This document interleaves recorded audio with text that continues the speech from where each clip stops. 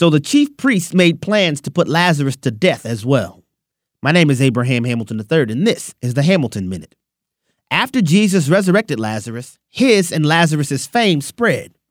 They already planned to kill Jesus, but now, because Lazarus was tangible evidence of Jesus' resurrection power, the chief priests and Pharisees plotted to kill Lazarus too. They never worried about Lazarus before, but now, because he is a walking billboard of Christ's power, they want him dead too. This, brothers and sisters, is why many come against you. It isn't personal, but satanic forces can't stand your representation of God's power to transform lives. That's why we rejoice when we're slandered for his name's sake. Christ's power is on display. Listen each weekday from 5 to 6 p.m. Central for the Hamilton Corner with Abraham Hamilton III, public policy analyst for the American Family Association.